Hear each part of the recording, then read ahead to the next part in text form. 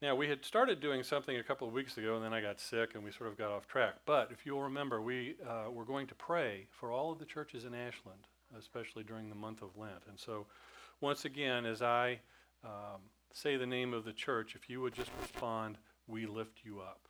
All right?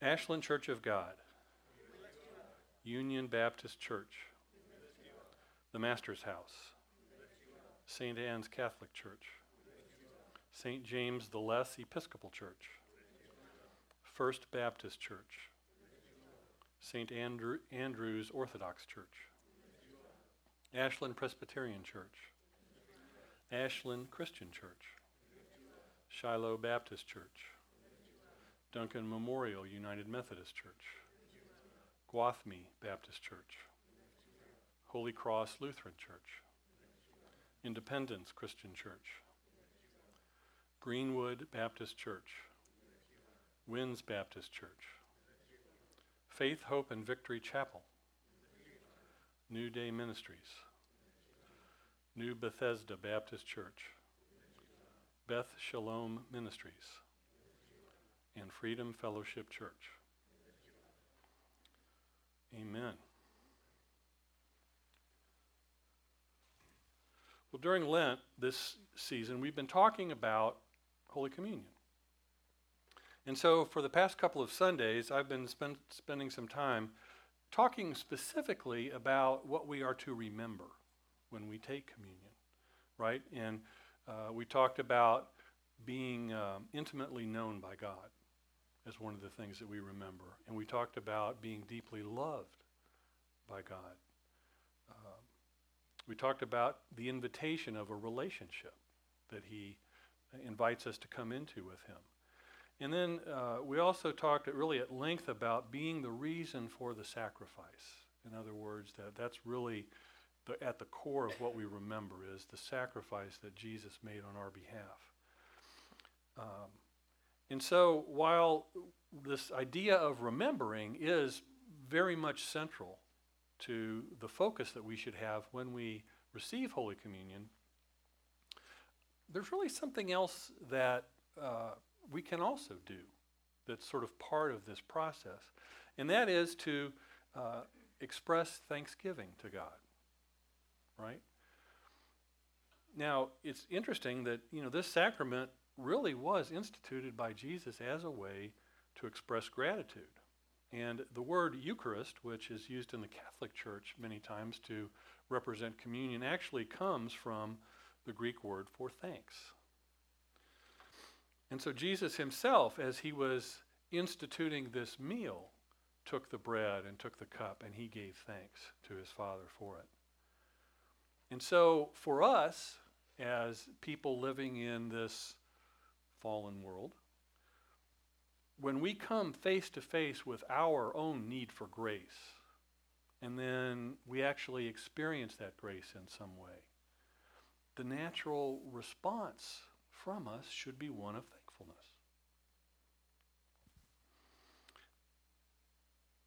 It's kind of like Thanksgiving Day, in a sense, is sort of a yearly time that we set aside for just to kind of relax, to slow down a little bit, and remember what we're grateful for. Well, in the same way, Holy Communion sort of can serve that same purpose for us within our Christian faith as a time that we can, really meditate on and remember what we are thankful for, the things that we have to be thankful for.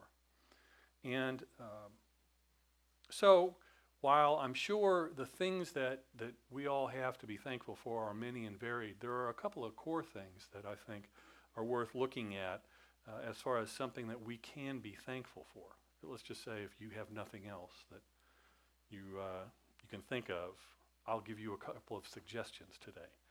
And the first one is that we have been made new, that Jesus has made us new.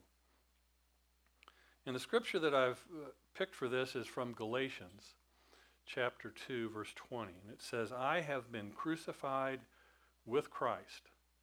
It is no longer I who live, but Christ who lives in me. And the life I now live in the flesh, I live by faith in the Son of God who loved me and gave himself for me. Well, now, this is sort of an intriguing verse for a lot of people, and it's somewhat troubling because Paul is saying, I was crucified with Christ. Well, does that mean, is Paul saying, hey, I actually died on a cross with Jesus? No. He's being somewhat metaphoric here. Now, there's a couple of ways that you can look at this verse. So let's look at those now. He could have just been using this kind of as a figure of speech to refer to the effects of the death of Christ that every believer experiences in some way. So if you were to reword it with that thought in mind, it might say, I have been as good as crucified since the results of Christ's crucifixion count for me. Okay, so that's kind of the thought with that way of looking at this particular phrase. Or he might have been referring to it in a sense in which every believer is required to endure some kind of a similar experience of spiritual crucifixion of the desires of self. Okay, so the idea here is that when you come to follow Jesus, you put to death your own desires and your own wants and your own needs in order to take up the will of God and to live according to that and not necessarily everything that you might want or need as far as what you think is good for you. And so if you were to reword that with that thought in mind, it might sound like this. I have crucified my right to self-control in life in the same way that Christ was crucified physically. He gave up his right to physical life. I gave up my right to self-life. So, second way of thinking it, of looking at it would sound something like that. Or, as a third option, it could be a literal crucifixion, but in a mystical sense.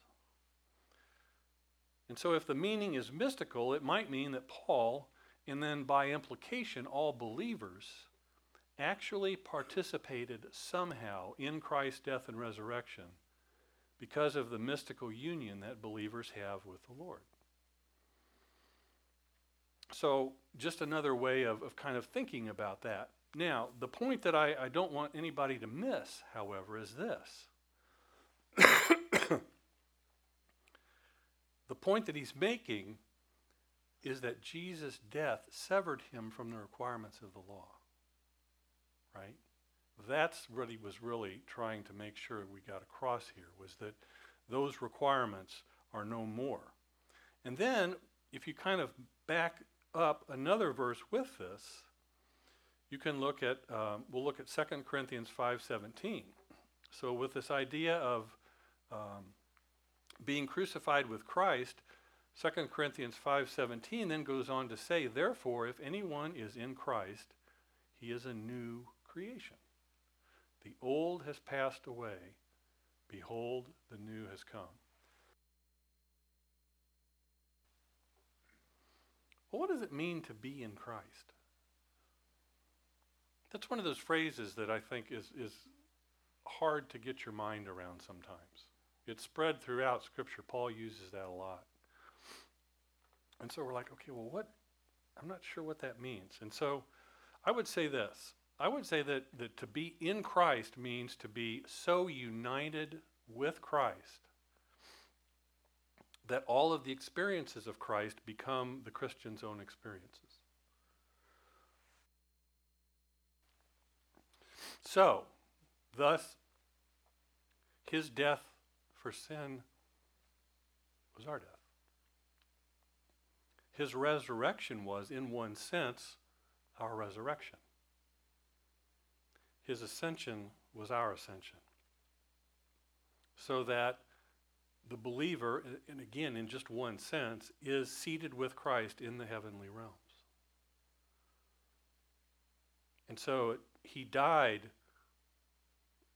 with Christ. Now that's what Paul is saying, and that's what he's saying about us. We died with Christ. Our old man, the old person, is dead.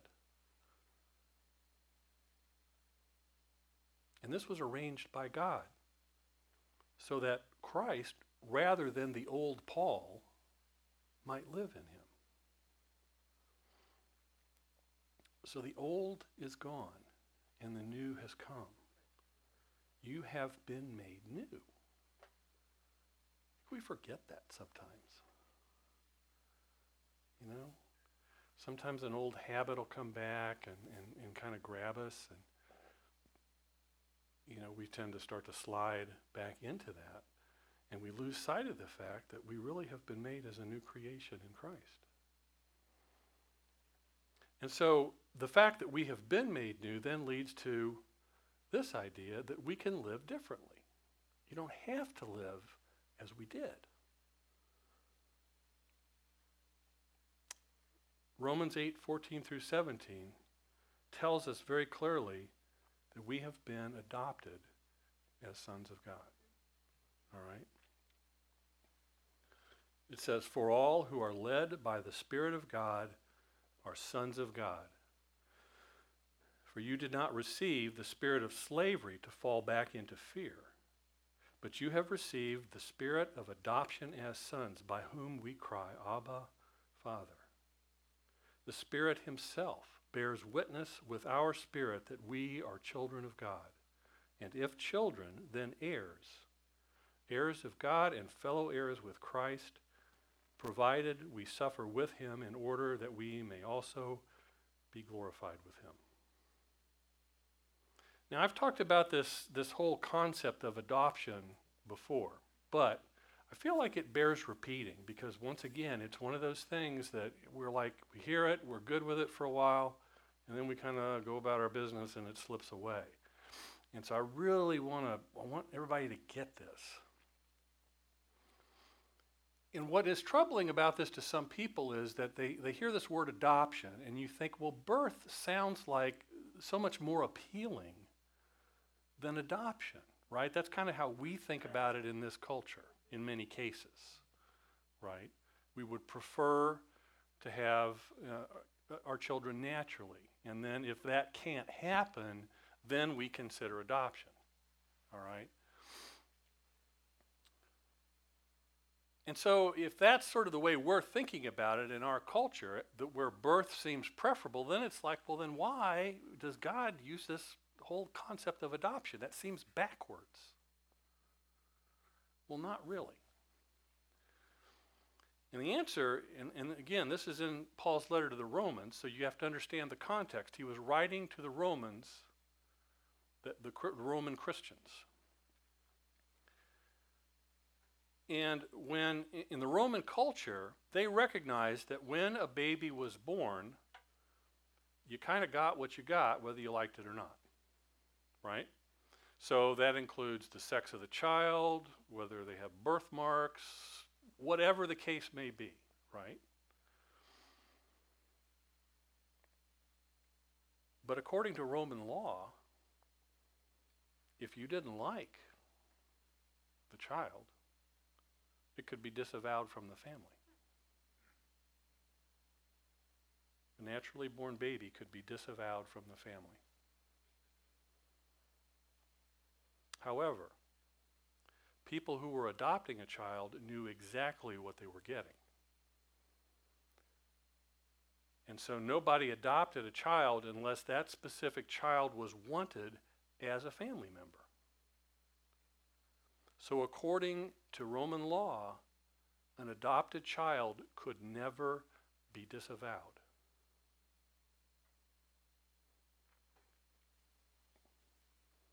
He or she was permanently added to the family.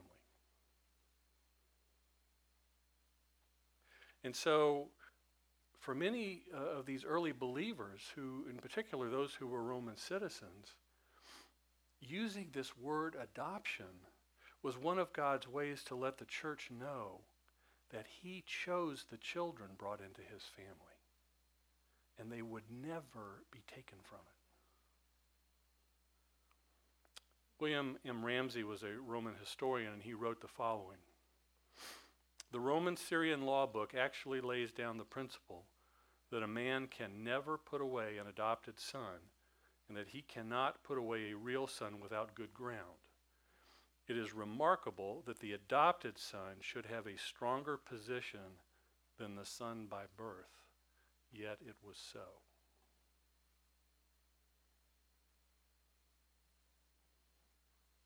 Now, there are also people who are kind of put off by Paul's language because it's gender insensitive. It just says sons. Why does it say sons and daughters?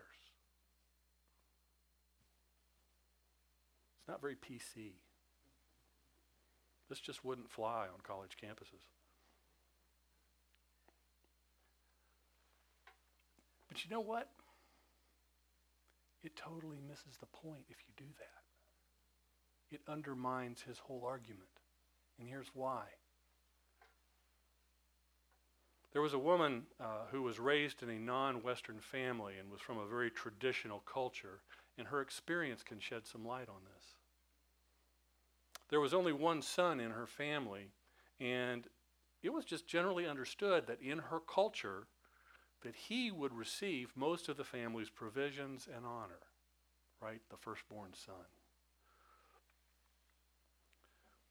And in essence, that sort of a culture says, he's the son, you're just a girl. It's the way it was, and I feel safe in saying that's the way it still is in many cultures today. And so one day this young woman was studying this passage, probably in Romans, on adoption. And she suddenly realized all of a sudden that Paul was making this unbelievably revolutionary claim. Because she understood that Paul lived in a traditional culture just like she did. He was living in a place where women and daughters in particular were considered second class, if that. And so when Paul said out of his own tradition, out of his own culture, that we are all sons in Christ, what he is saying is that there are no second-class citizens in God's family. We're all considered as sons. And so when you give your life to Christ and you become a Christian, then you receive all of the benefits that a son would receive in a traditional culture.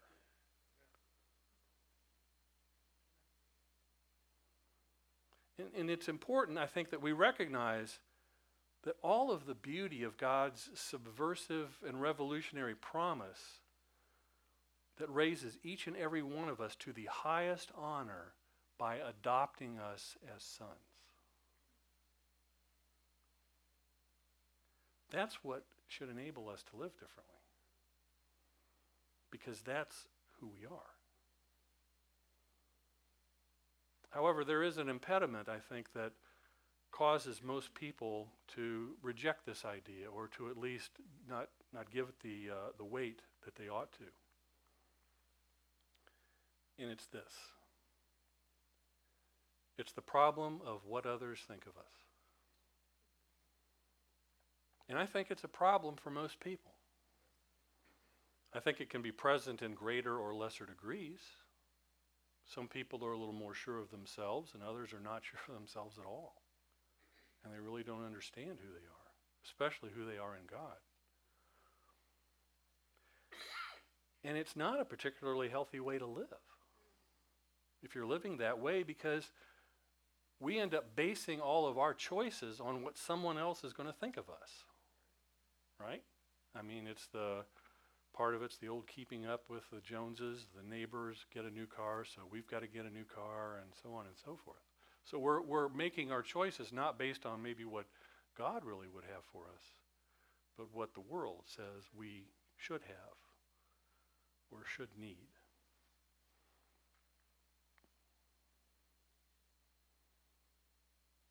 Uh-oh. There we go. And so true freedom only can occur when we know who we are. And the only one that we're concerned about what someone thinks of us is God.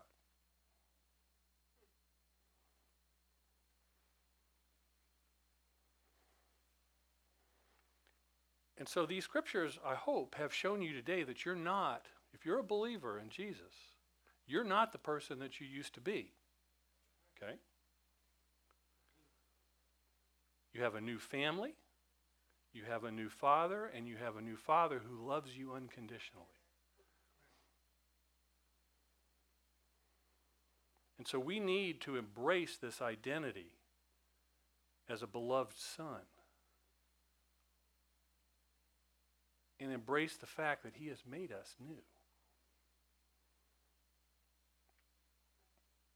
So let me ask you a question. If God has made us new, and if his opinion of us is the only one that we really need to be concerned about, how do we know what God thinks of us? Be quiet, Richard.